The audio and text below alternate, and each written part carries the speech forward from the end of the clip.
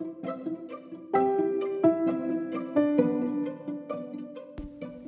guys, it's time for more. More stories, more possibility, more growth. I have practiced vulnerability my whole life, which I know sounds crazy, but soon you'll understand it's really true. Vulnerability is a popular word these days, but I made a commitment to myself as a young girl that I would show up as myself so that those around me would feel safe to do the same. This mindset has led to deep and fulfilling friendships. And what I started to notice is what's really easy for me is actually super hard for some people. So I want to help you to gain the confidence to step out and step up and be unapologetically yourself. When we're in proximity with people, we hear their real stories and we see them through different eyes, and we can't not be changed. So here's what you need to know. This podcast is about more. More possibility comes from hearing people's stories, and my hope is that when you see others get real, it will give you the permission to show up as who you were created to be. This podcast is centered around friendship and better understanding, and I promise you will learn, obviously laugh, and grow if you click subscribe. But first, you've got to be ready for more.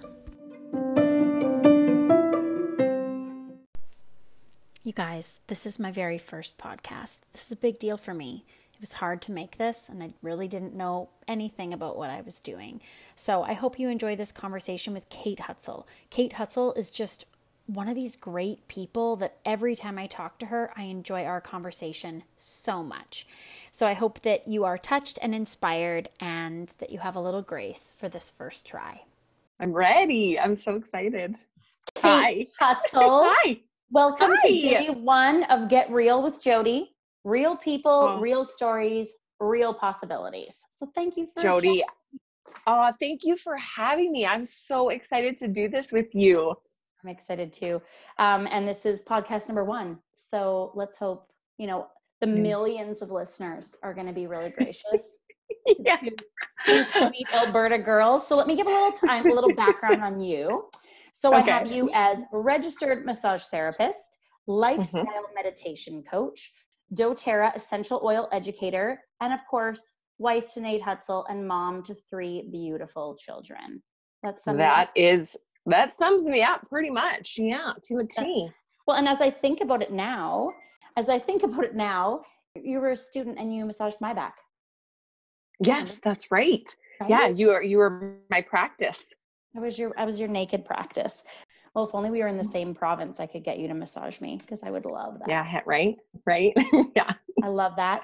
Okay, so that obviously, so we've known each other for about 13-ish years. One of the reasons I wanted to talk to you were the first person I thought of when I wanted to do a podcast.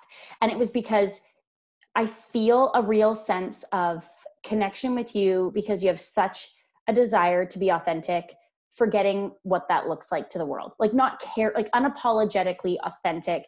And I think my belief has always been that the more vulnerable, I thought this as a kid, which is crazy, but the more vulnerable I am, the more easily it invites others to be vulnerable. And that's just what comes off of you. So definitely that was really cool, that you are as fun as you are inspiring. You're hilarious, which I obviously have a very high value for, and you're just super real. So as you've been, kind of changing I see you as someone who right now is trying to change people's or challenge people's worldview on a lot of things. So I'm just super excited about who you are as a human being. And I love you as just a funny lady. And so, yeah, I wanted to take some time and ask some questions that would help other people see, even through your story, how they could embrace maybe a more natural lifestyle, or embrace that vulnerability that leads to such deep, quick connection. And that's, I think, why you and I connect so fast, because it's just instantly real. Right? Instantly. Yes. Yes, totally. So, and thank you for all that. You just totally made my day. No problem. It's all very true. But I was thinking, both of us being raised in Alberta, land of delicious steaks and oil and gas. And I know for myself, even being considered by my friends, a little bit of a hippie, because I make my own deodorant and I make my own body butters and stuff like that. And, I still drink Diet Coke, and I have Botox in my forehead, but I'm really drawn to what's natural and what's whole, and the oils. And I've seen the benefits of a lot of that stuff. So can you tell my listeners a little bit about your journey? Because those titles that make up Kate Hutzel that I just read through, that's about the last 10 years. So, what would you tell me about your journey to, the girl raised in Alberta who has a certain set of things built into her, to the girl now Reiki master, RMT, those sorts of things? Okay. Well, like you said, Alberta, it's a very roughneck kind of place to live. And I was actually kind of fortunate enough that I had a mom who, when I was about 13, she actually went and got her Reiki level 1 and level 2, her training. So she actually came home and attuned our whole family, and Reiki kind of became a part of our family. It became a tool that we would deal with kind of the everyday, day-to-day obstacles that you face. So I was kind of fortunate in that way, but I always had it, and I didn't really move much past having the Reiki. I kind of always had it as a tool, as a go-to, but I didn't really go much further with that. And then I had my first daughter, and when when I got pregnant with her, I was actually in my first year of massage therapy. And that's kind of the path that led me down this kind of more like essential oils and all of this stuff. So I had her, I went for my massage training, I finished that. And then we decided we wanted to have another baby. And I had a miscarriage, as 1 in 4 women do. And mine ended up turning to be this partial molar pregnancy. So I got a DNC done, and they were monitoring my blood work, and my blood work wasn't coming back. It wasn't good. So she sent me to the cross cancer. It turned out that I actually had a tumor inside of my uterus. It was about the size of a grapefruit.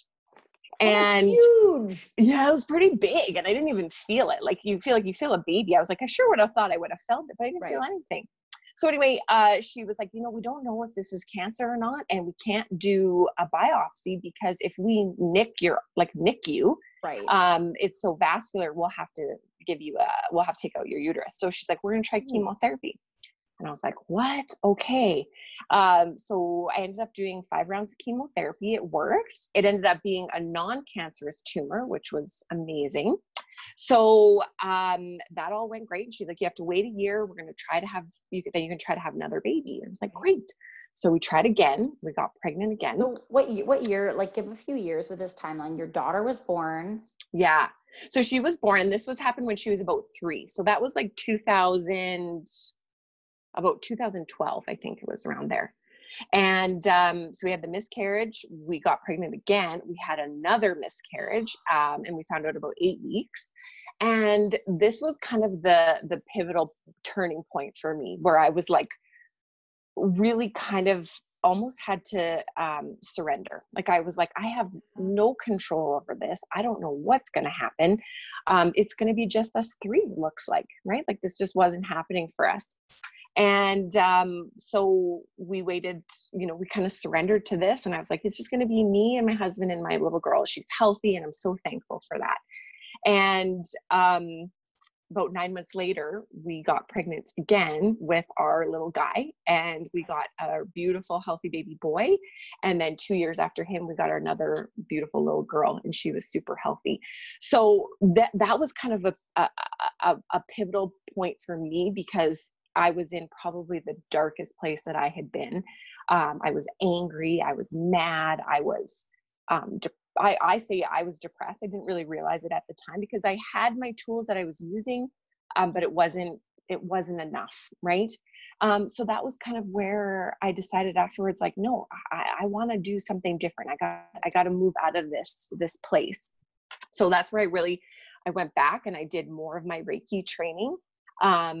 And then I got into essential oils. And then this year I started to do my meditation training, because that was a tool that I had turned to that really helped me kind of deal with a lot of stuff. So yeah, it was kind of in my darkest hour that really pushed me through to this light, this side that has really cracked me wide open. So well, and then when that happens, right, that you just feel driven to share that, right? Yeah. Like that's those like almost cocoon butterfly moments, you know, they lead to you just wanting to help others usually. And that, you know, Yeah. yeah. Yeah. Because we all have our messes, right? We all have our crap that we've been through, and some worse than others. But at the end of the day, pain is pain.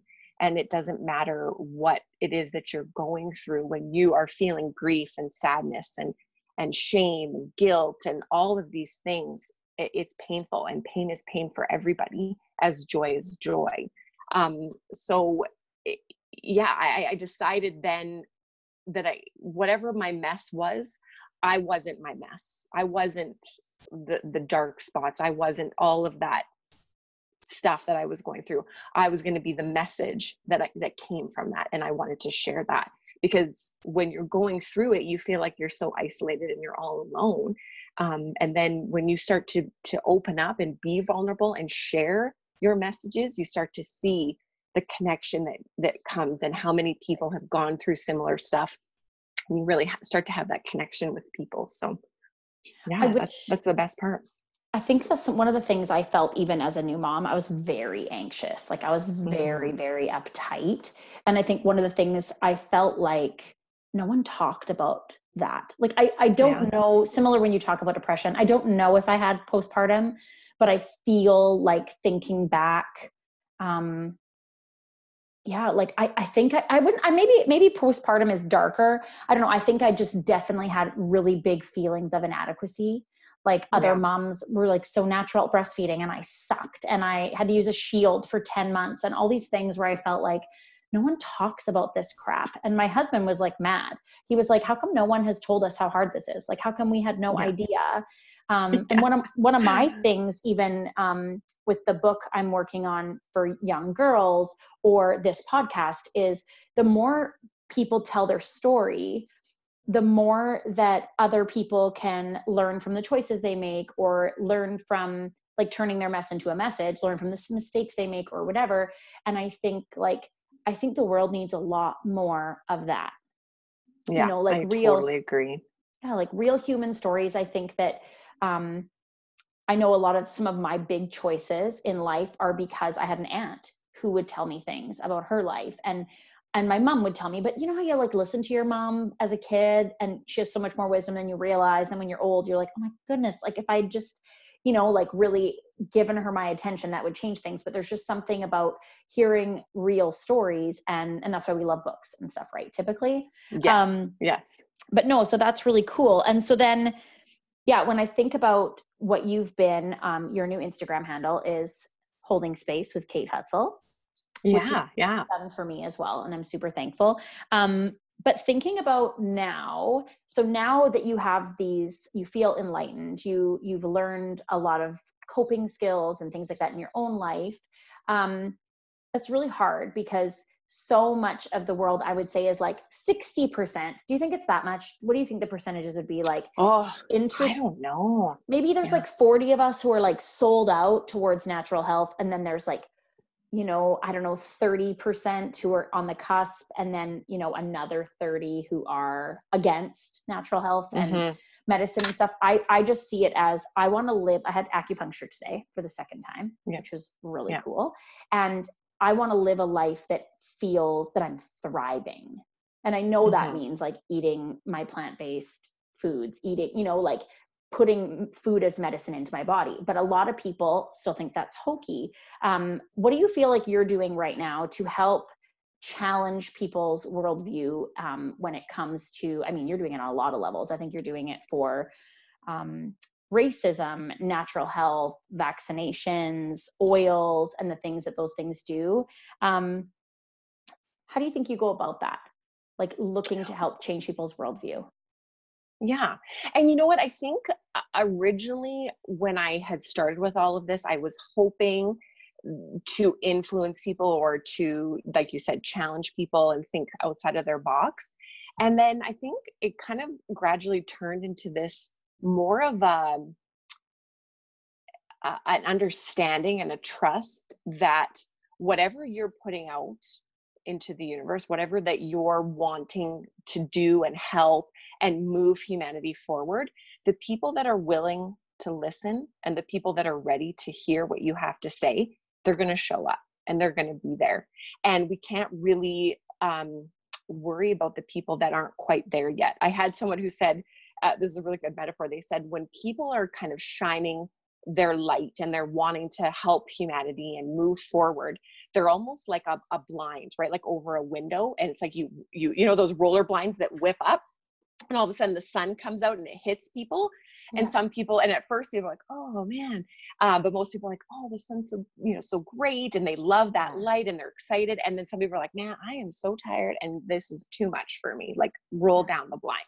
So you're gonna encounter both kinds all the time. And you're never gonna fit the peg for everyone. And so I think when we're doing this, you originally have to go into this, idea and the modalities that you're going into for you. And when you choose to share that message and share your experiences, you just have to trust that the people that are ready to hear it and listen they're gonna show up. And a lot of people are still sleeping. Like, a lot of people don't want to see what's going on. They don't want to hear about it. They don't want to know that they're responsible for their whole way of life, right? That's a lot of responsibility. It's easier to blame and blame everything on everybody around you. But the common denominator in all of your relationships, your career, your friendships, everything is you. Yeah. You got to look at the mirror, and that's you. So the first thing you have to do is focus on yourself, and then hope that whatever you radiate out to other people, it resonates with them. It sits with them. Totally. People have built their idea of their wellness or their health or whatever on like a bed of lies. It's like, if they start to admit their ownership in some of that foundation is crumbling really quickly. So it's kind of like starting to admit that if that's the foundation, is a really, it's like it's like a landslide once someone starts to realize, and you can't unknow what you know. Right. And so once you learn that stuff, I think it's just such a huge game changer.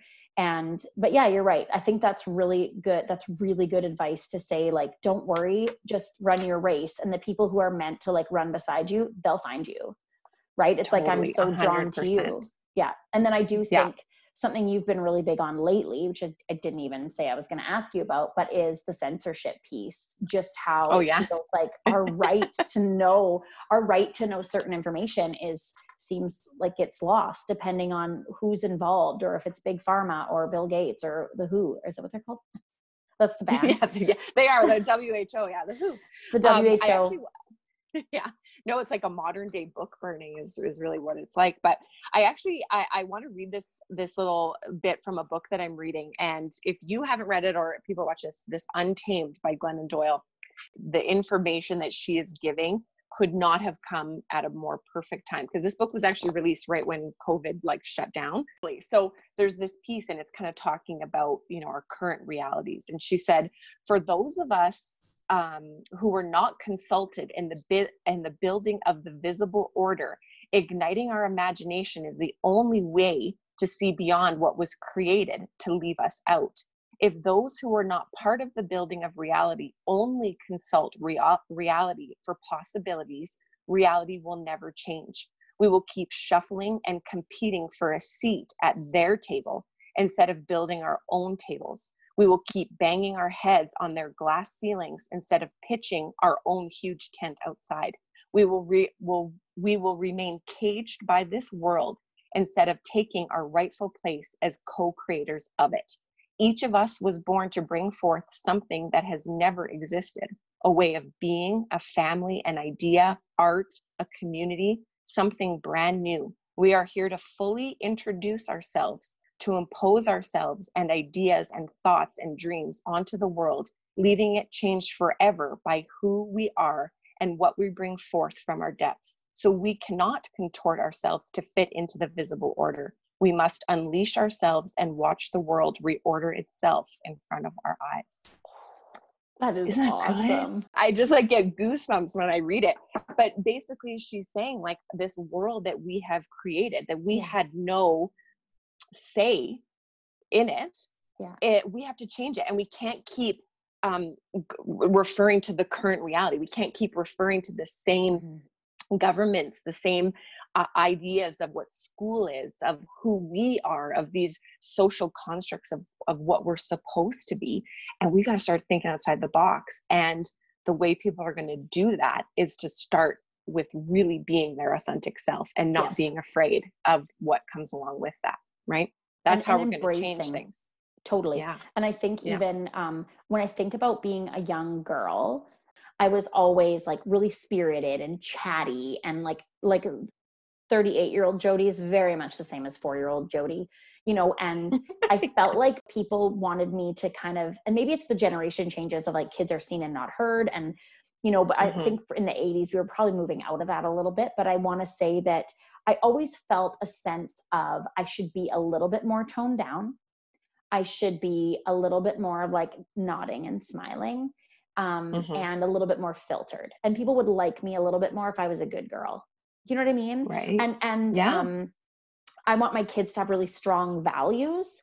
But I want them to, like, if they're spirited, be spirited. If they're introverted, be introverted. Like, you don't need to be different. Let's leave people how they were created to be and let them exist as who they are, and embrace that authenticity within each person. Because I always say, like, when I write cards to like my nieces or nephews, or I talk to teens, it's like, you just have to be you, always still changing and growing and bettering yourself for sure, but who you are at your core. And then that's what makes the world like a beautiful bouquet of flowers, because every flower is different. Right. And I think the sadness is when we try and corral people into all being the same. And that's why all the debates right now with the mask debate with COVID and all these things. And there's like people who are like, just respect others. And then other people are like, doesn't mean I don't respect you just because I don't want to do that. And it's like, if we could each just kind of go our own way, that would be fantastic. But let people own their choices. And with that, like, even with what you just said, go. Oh, no, I was going to say, I think that that's kind of a lost art, critical thinking, because information is at the drop of a hat for us, right? Like, you can find out anything at any moment. Like, do you remember like the library, like the Dewey Decimal, like you had to go and like find your book, and you had to go like find it in the library, right? Like, you had to like use your brain. And so now, like, there's just so much, we're just constantly bombarded by information. And most of the time, you don't even have to think about it. And lots of people just think like, oh, if it's on the internet, it must be true, right?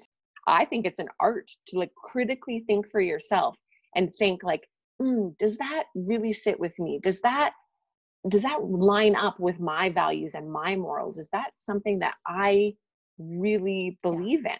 Right? Instead of just being like, oh, well, the majority of people think this, so it must be true. Right. I like to call that rumbling.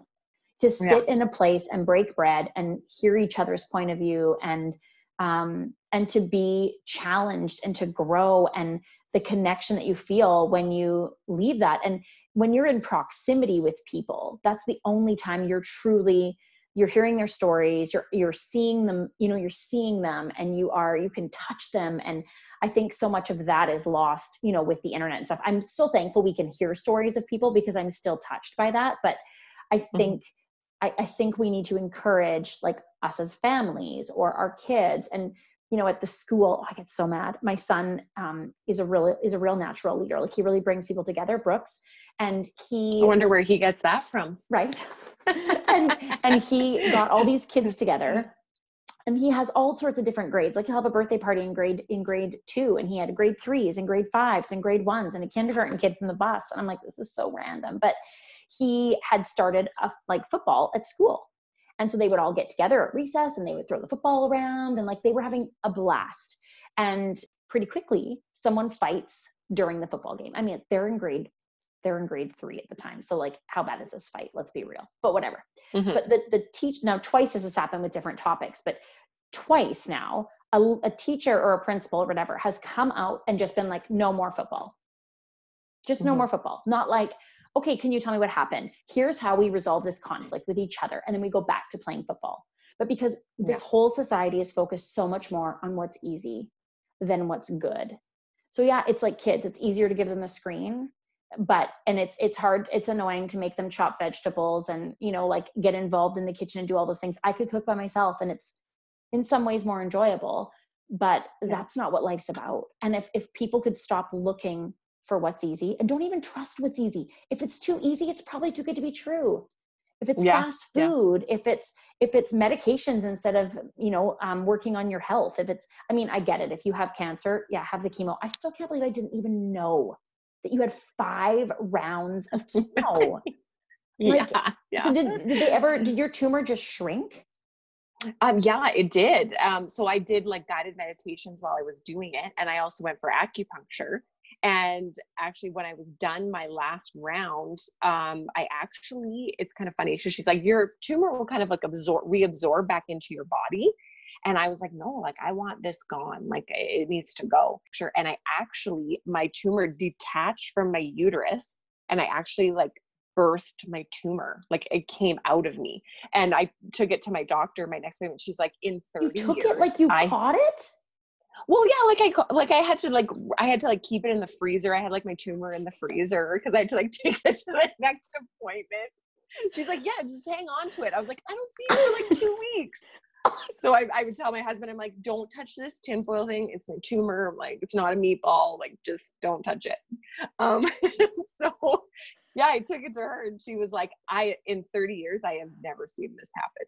So that to me right there was like the power of the mind is so much more important than we could even possibly wrap our heads around, right? Like, oh my gosh. Yeah, it's so funny. Yeah.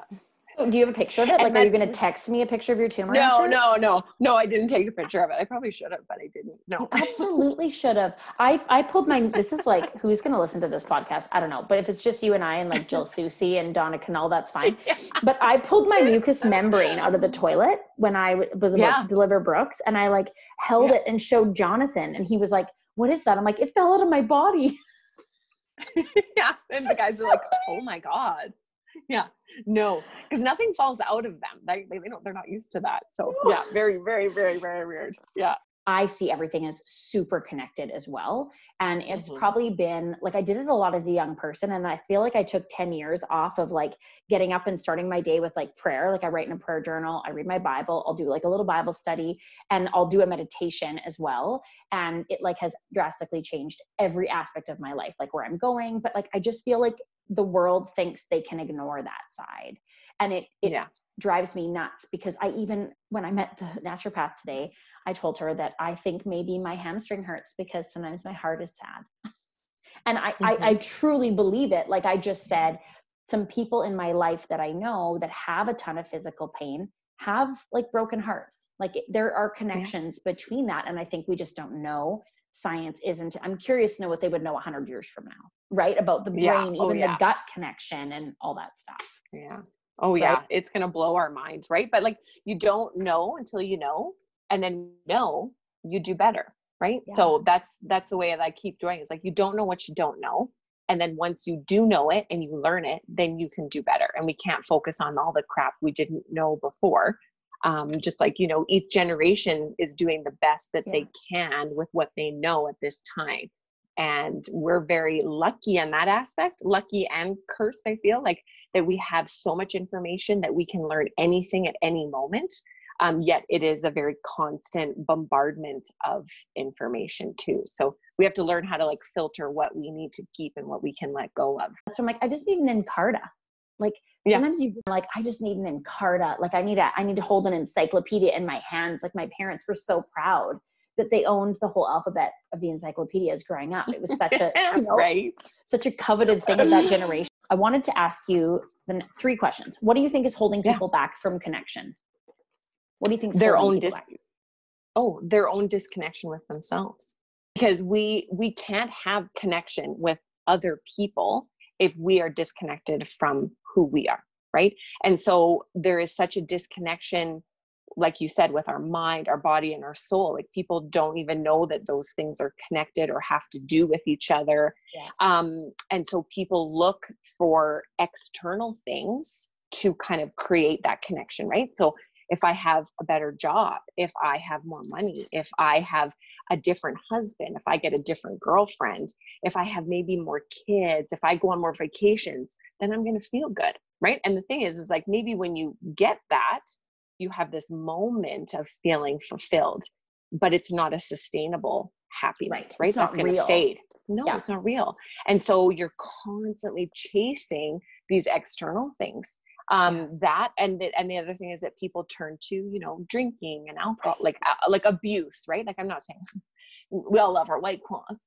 So, but you know, like, I mean, like the abuse of it, and like, you know, smoking and drugs and all the stuff, that the abuse of that is just because people are trying to fill this void that they're or feeling, trying to numb it. Yeah.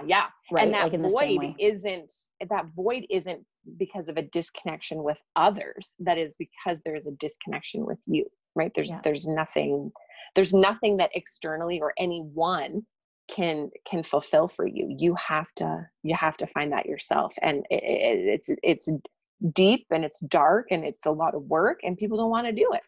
Yeah. So it's easier to numb that with over drinking and doing drugs and gambling and shopping and just, you know, this constant trying to achieve external validation, because then you feel good, right? But it's so fleeting. It's so quick.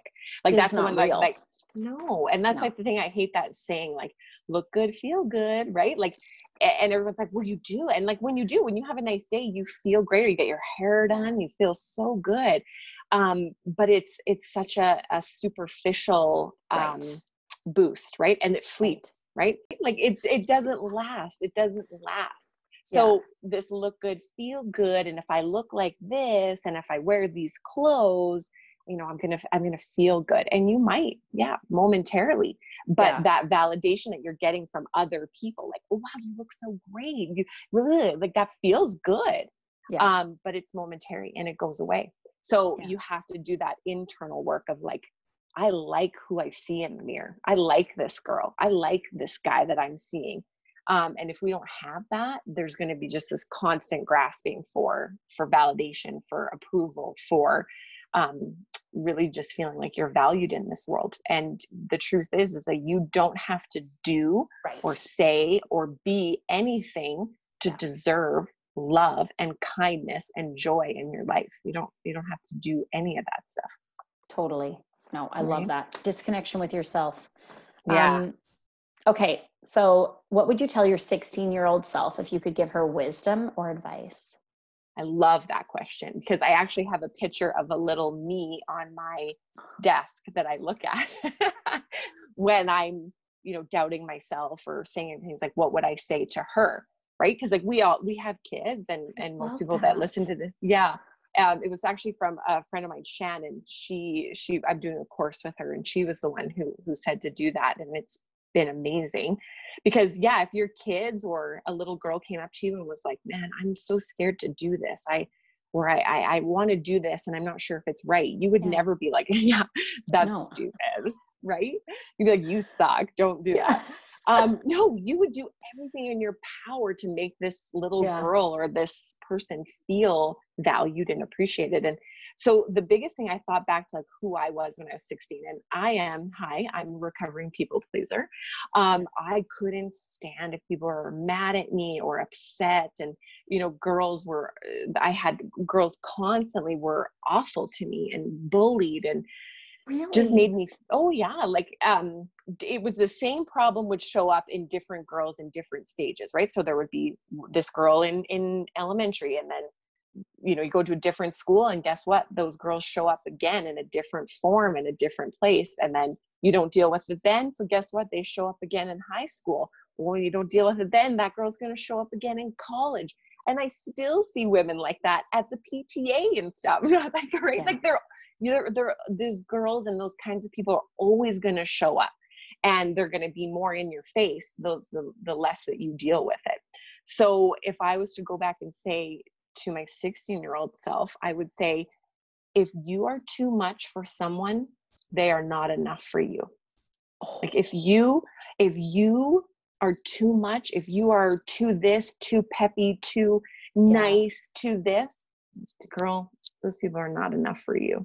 So don't sacrifice who you are and what is important to you, because you don't want to let down anybody else. And screw them all, right? Like, oh my gosh, to have that knowledge when I was 16. Oh my God, could you imagine having that? No, I can't. And one of my big things, but I am I find it so interesting how it kept coming up in your life, because if your Yeah. life is happening for you, not to you, it is to be like, Kate, we got to shave off these edges. This is going to keep coming up until you figure out what you just figured out. Right. And Mhm. so I think for me, it's the approval of others. So it's Yeah. hilarious that I am constantly in like leadership and, you know, platforms where it's like, I want that approval, but I know I have to just do what I need to do because I believe it's what I need to give to the world, forgetting, like, just cast everyone aside. I picture the certain people that I would choose to influence. And I'm going to put, even as I write my book, I'm going to put a picture of little girls' faces that I love on my wall. And this is a book for them. This is Yeah. written because it's what I want to tell them if I could have them all in a room at once. And then I would just like hug them for 10 minutes. You know what I mean? Like, that's what I want to do. But I think it's interesting how that stuff just keeps coming up until you figure it out. Yeah. And they get kind of the more that you avoid it or try to do it, the bigger the lesson's going to be, until it's like hits you in the face and you're like, oh my God, Yeah. okay, enough's enough. Because it's like, once you, like you said before, like once we know better, and once we know and we are conscious of it, you can't go back. And you got to push through this. And I promise on the other side, it's going to be so worth it. And if you don't do it, we're going to keep coming back. We're going to keep pushing you to get through this. So it'll keep showing up. It just shows up in different forms in different people, but it's the same lesson, right? Yeah. Same crap. Yeah. Same crap. I think what people forget is it's like, okay, so I'm like, okay, I struggle with the approval of others. Okay, great. Now I don't struggle with it anymore. No. Mhm. Right. And so same thing for you. No. It's such a process. And so I think it's like, I do certain things. Like I do enjoy, but I don't enjoy a warm yin class. I also don't enjoy a slow moving cashier. I don't enjoy a hairdresser who takes 5 hours to do my hair. A few weeks ago, I've had a few different things that have happened where I've been like, hey, Jody, this is where you need to breathe. Because I could feel a physiological response. Like, I don't think I'm that uptight. But when certain things, like my hair took 5 hours the last time I got it done. And I was like, what is even happening right now? But what I'm starting to learn is in that moment, I was like, hey, this is your patience. This is you working on your patience. You just sit here and you just keep breathing. It's just someone's process. I don't want to, I don't want to tell them their process is wrong. And so I'm like, I'm just going to let this be an experience where I work on my patience. Or when it comes to the approval of others, it's like, post a video and don't check for how many likes you have. Eventually you're going to see it again, right? But just like, don't go checking. Decide you're putting your phone away for today and you're not going to look, because someone liking or not liking something doesn't change my value. My value is here all along. And so I think so often people think like, first they have to own their crap, recognize their weaknesses. And then it's like, a practice, just like yoga or anything, like, or learning to run or any of those things, you keep being like, okay, I can feel right now that I'm like really desiring acceptance. I don't get my worth from these people. Right. So that's where I'm like, okay, God, like it's you and me against the world. That's all it is. And just help me to remember that I'm here to do your good for your people. And that's all that matters. And so I think that, but I think so often people forget that it's just like, acknowledging your weaknesses or your issue is like the first thing. And then it's the work. Like now you get it and now you work on it. So doing a yin class is like, or a restorative yoga, like I want to die in restorative yoga. Like I this is an hour and a half I'll never get back. And I've laid here for so long, I don't feel relaxed. But that is a good practice for a quick moving girl. Right. Because it takes all the really great parts of Jody and it restores her. It rests her body. It gives me things that even though I don't like to acknowledge I need them, I know I do. Right. Yeah. So, and going down like this, kind of this spiritual path or this consciousness, it's not about doing things that take away reactions and emotions. It's not like you're sitting there being like, I don't feel things, but I do feel things, but I don't feel things. You do. And meditation doesn't take you away from here. It's giving you a tool to be here and how to do with that. And same with the Reiki and whatever modality, the yoga, massage, like there's so many different modalities that people can use. And you have to decide what that is for you, that piece that gives you, because no one can tell you what that is. No one can say, yeah, you got to go to 8 stations of yoga. You got to go to 10 massage things. No one can tell you that. right? You have to figure that out.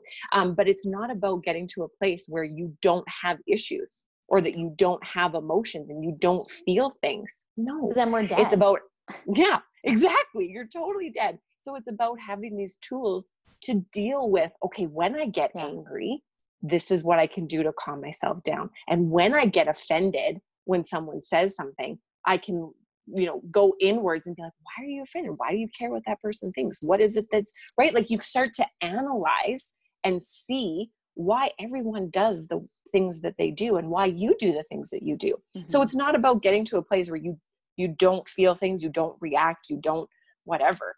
No, it's about having tools in your life to deal with those things. I think I told you, or else I thought about it, but I have a friend and she was 60 and she'd lost all this weight and she looked fantastic. And I remember being like, you look so good. And she was like, I'm not my 18-year-old self.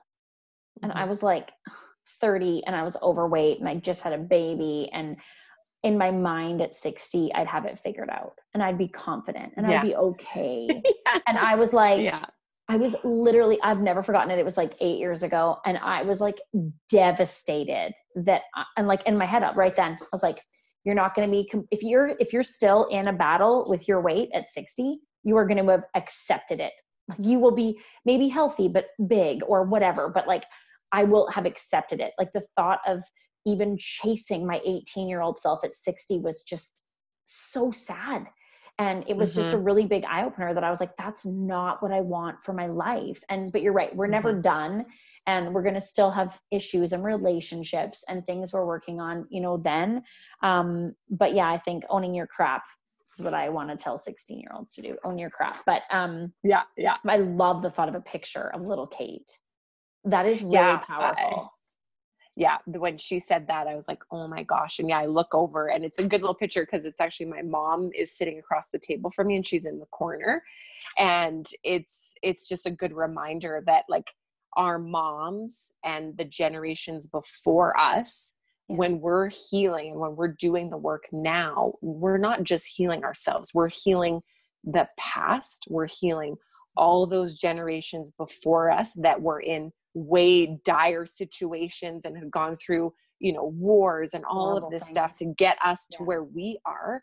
And by healing that, we heal this and we get to heal the future. We get to heal those future generations. Like, like imagine generations not having to be brought up in abusive homes and trauma and right. Like, can we even fathom that?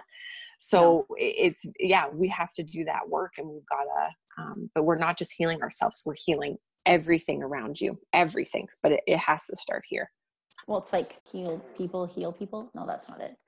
Oh, hurt people. Hurt people. But in the same way, I think that they always say that prayer affects 1,000 generations, positively and stuff. And I think too about, like even the ways we've come forward with human rights and stuff in the last years and just the changes and the acknowledgement and all those things. And I do think it really matters that the work we're doing right now matters.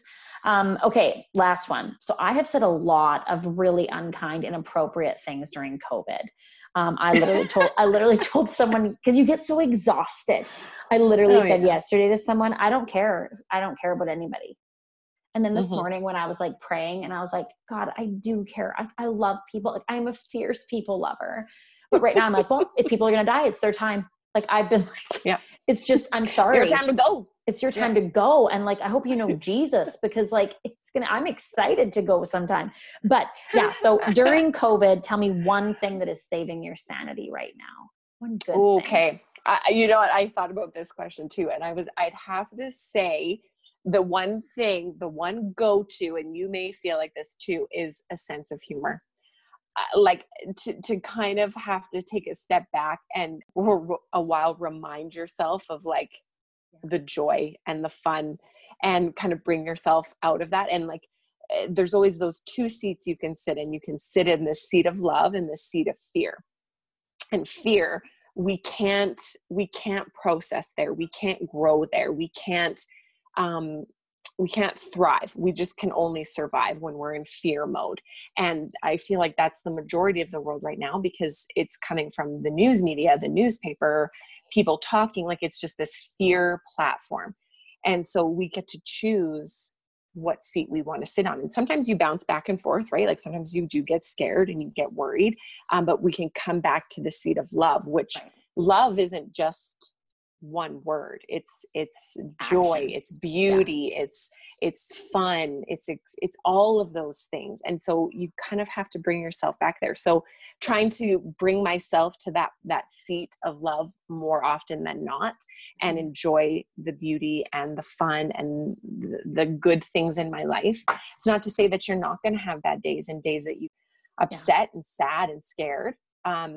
And it's okay just to feel that. And the more that you let yourself feel those feelings, the quicker those will pass, right? When we try to not feel things, when we try to not feel angry, we try to not feel scared, the longer it sits with us, because it's a process. It's processing through every part of your consciousness, your unconsciousness, your body. It has to go through everything, and it doesn't feel good. And so people try to avoid it by, like I said, drinking, doing all of these other things. But when we can really sit and really connect with ourselves and say, okay, yeah, no, I am angry. I am upset. I am mad, and know that that's okay, and not to feel guilty about it or feel shame about it. The quicker those things can pass, and you can kind of come out of that and go back into like, okay, yeah, I'm healthy. I've got my kids. I've got this, right? And bring that gratitude. But don't be afraid to feel crappy and feel sad, and know that that's okay. Well, and I'm just mostly angst and humor. So like, this is a really wicked combo. Jonathan, I'm always like, oh my gosh, this is so funny. I'm going to post this right now. He's like, that's a bad choice. Jodes, that's a bad choice. I'm like, but don't do it. It's so funny. Some of the stuff is just laughable. Like, you're like, what? Really? Okay. That's where we're going. That's what we're doing. Well, and that goes back to like, you said something really nice about how watching some of the stuff that I post or whatever gives you courage. And I think we have to pull deep and pull that courage out of us. And sometimes you're in the role of a teacher, and sometimes you're the role of a student, and it's constantly switching back and forth. And so I think we have to be really, really willing to be a student almost all of our life, and follow people that pull those things out of us, pull courage out of us, pull confidence, pull all this stuff. Because this stuff's it's not stuff you're born with. It's not a character trait, right? We're not born with courage. We're not born with confidence. We're not born with these things. These things come from doing things that make you feel very uncomfortable. They come from doing things that you're putting yourself in a position where people will judge you and will say things about you. And the more people that you can follow on Instagram or your social platform that pull that out of you, not following people with white kitchens that make you feel unworthy, that your house is not this way. So like, we really have to filter our life with everything. You need to go through and delete people that you follow that make you feel unworthy, that you're not doing enough, that you're not being enough, and follow people that pull that stuff out of you, pull courage out of you, pull confidence, make you feel good, make you excited, give you hope. That's the stuff that we have to follow. Those are the people that we need to look up to. And we need to do it in every aspect of our life, on social media and in person as well. It's like the moms on Instagram. Like, I don't follow a lot of moms because I'm more into like leadership stuff now and that sort of thing. But like the moms where they all match and there's like 5 kids, and I'm like, I don't get it. And like every picture has like a hue of like peach. Do you know what I'm talking about? And like, you look at their feed and I'm like, I can't imagine. Like, I just can't. I'm like, I don't get it. And yet I get it. Like, that's their thing, where my thing is totally, I don't know, exercise and potato chips. Like, I don't know, like it's a combo, right? But I just, I find that really hard to see. And yet I have a lot of friends, like one of my best friends loves bloggers, loves fashion bloggers. And I'm always like, this isn't real, but she loves it. Right. So it's like her thing, but I look at it and I'm like, this can't be real. You have 5 kids. Like, I have 2 kids. And they're not that pristine, and they want to wear ghetto Walmart shirts, and I want them to look nice. And that's a battle. And I'm like, are these kids battling you every day? Like, I just, but that's obviously not my thing, and that's their thing. And that's great. Yeah. But it's just, it's good for me to unfollow them. Yeah. And that's where it just comes into alignment of the people you're following. Do they line up with what is important to you and your core and your values? And I'm going back to this book again because I cannot, Okay. I'm only on 74 pages and I've been reading it for 2 weeks because I can't get past her words. Like I keep Well, you kind of have to reread them, you can tell. Oh, maybe my life's good enough, but good enough is what makes people drink too much and snark too much and become bitter and sick and live in quiet desperation until they lie on their deathbed and wonder, what kind of life, relationship, family, world might I have created if I'd been braver? Right? Like we always have this thing of like, be grateful, like your life, it's good enough. Everything's good enough. And now more than ever in this time, this unprecedented time, is the time that we need to be brave and we need to dig deep. And it doesn't mean that you have to post that on social media, right? This is just be brave in your own life. Be brave for you. You don't have to post that on Instagram. You don't have to share that. But if you can do that in your own life and do that with your own family, like the changes that this world will show are going to be monumental. Like it's going to be forever.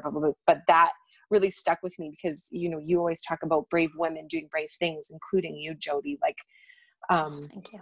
I don't know, anybody listening to this that isn't friends with Jody, like you need to be friends with her. You need to contact her and hang out with her because this chick is unbelievable. Like you're unbelievable.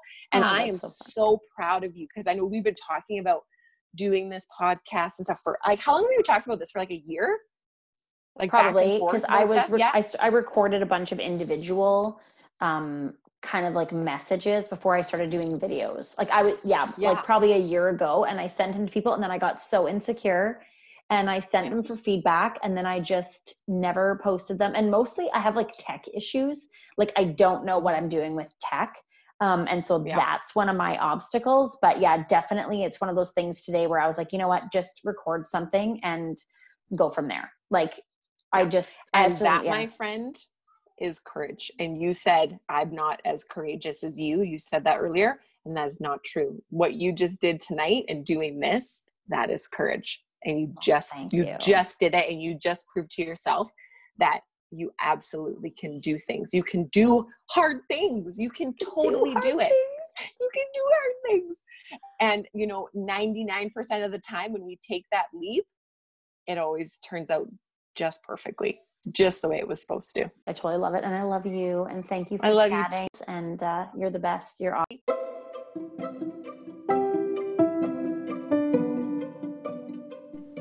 Well, that wasn't so scary after all. Looks like we both made it through. Thanks for being here. I hope my first try gives you courage for your own first try. Make sure you click subscribe, share this podcast with a friend, and we will be back here 1 week from now to chat with Dr. Shannon Morgenstern on how to simplify our life and make it healthier and cleaner. Until then, I hope you're getting real.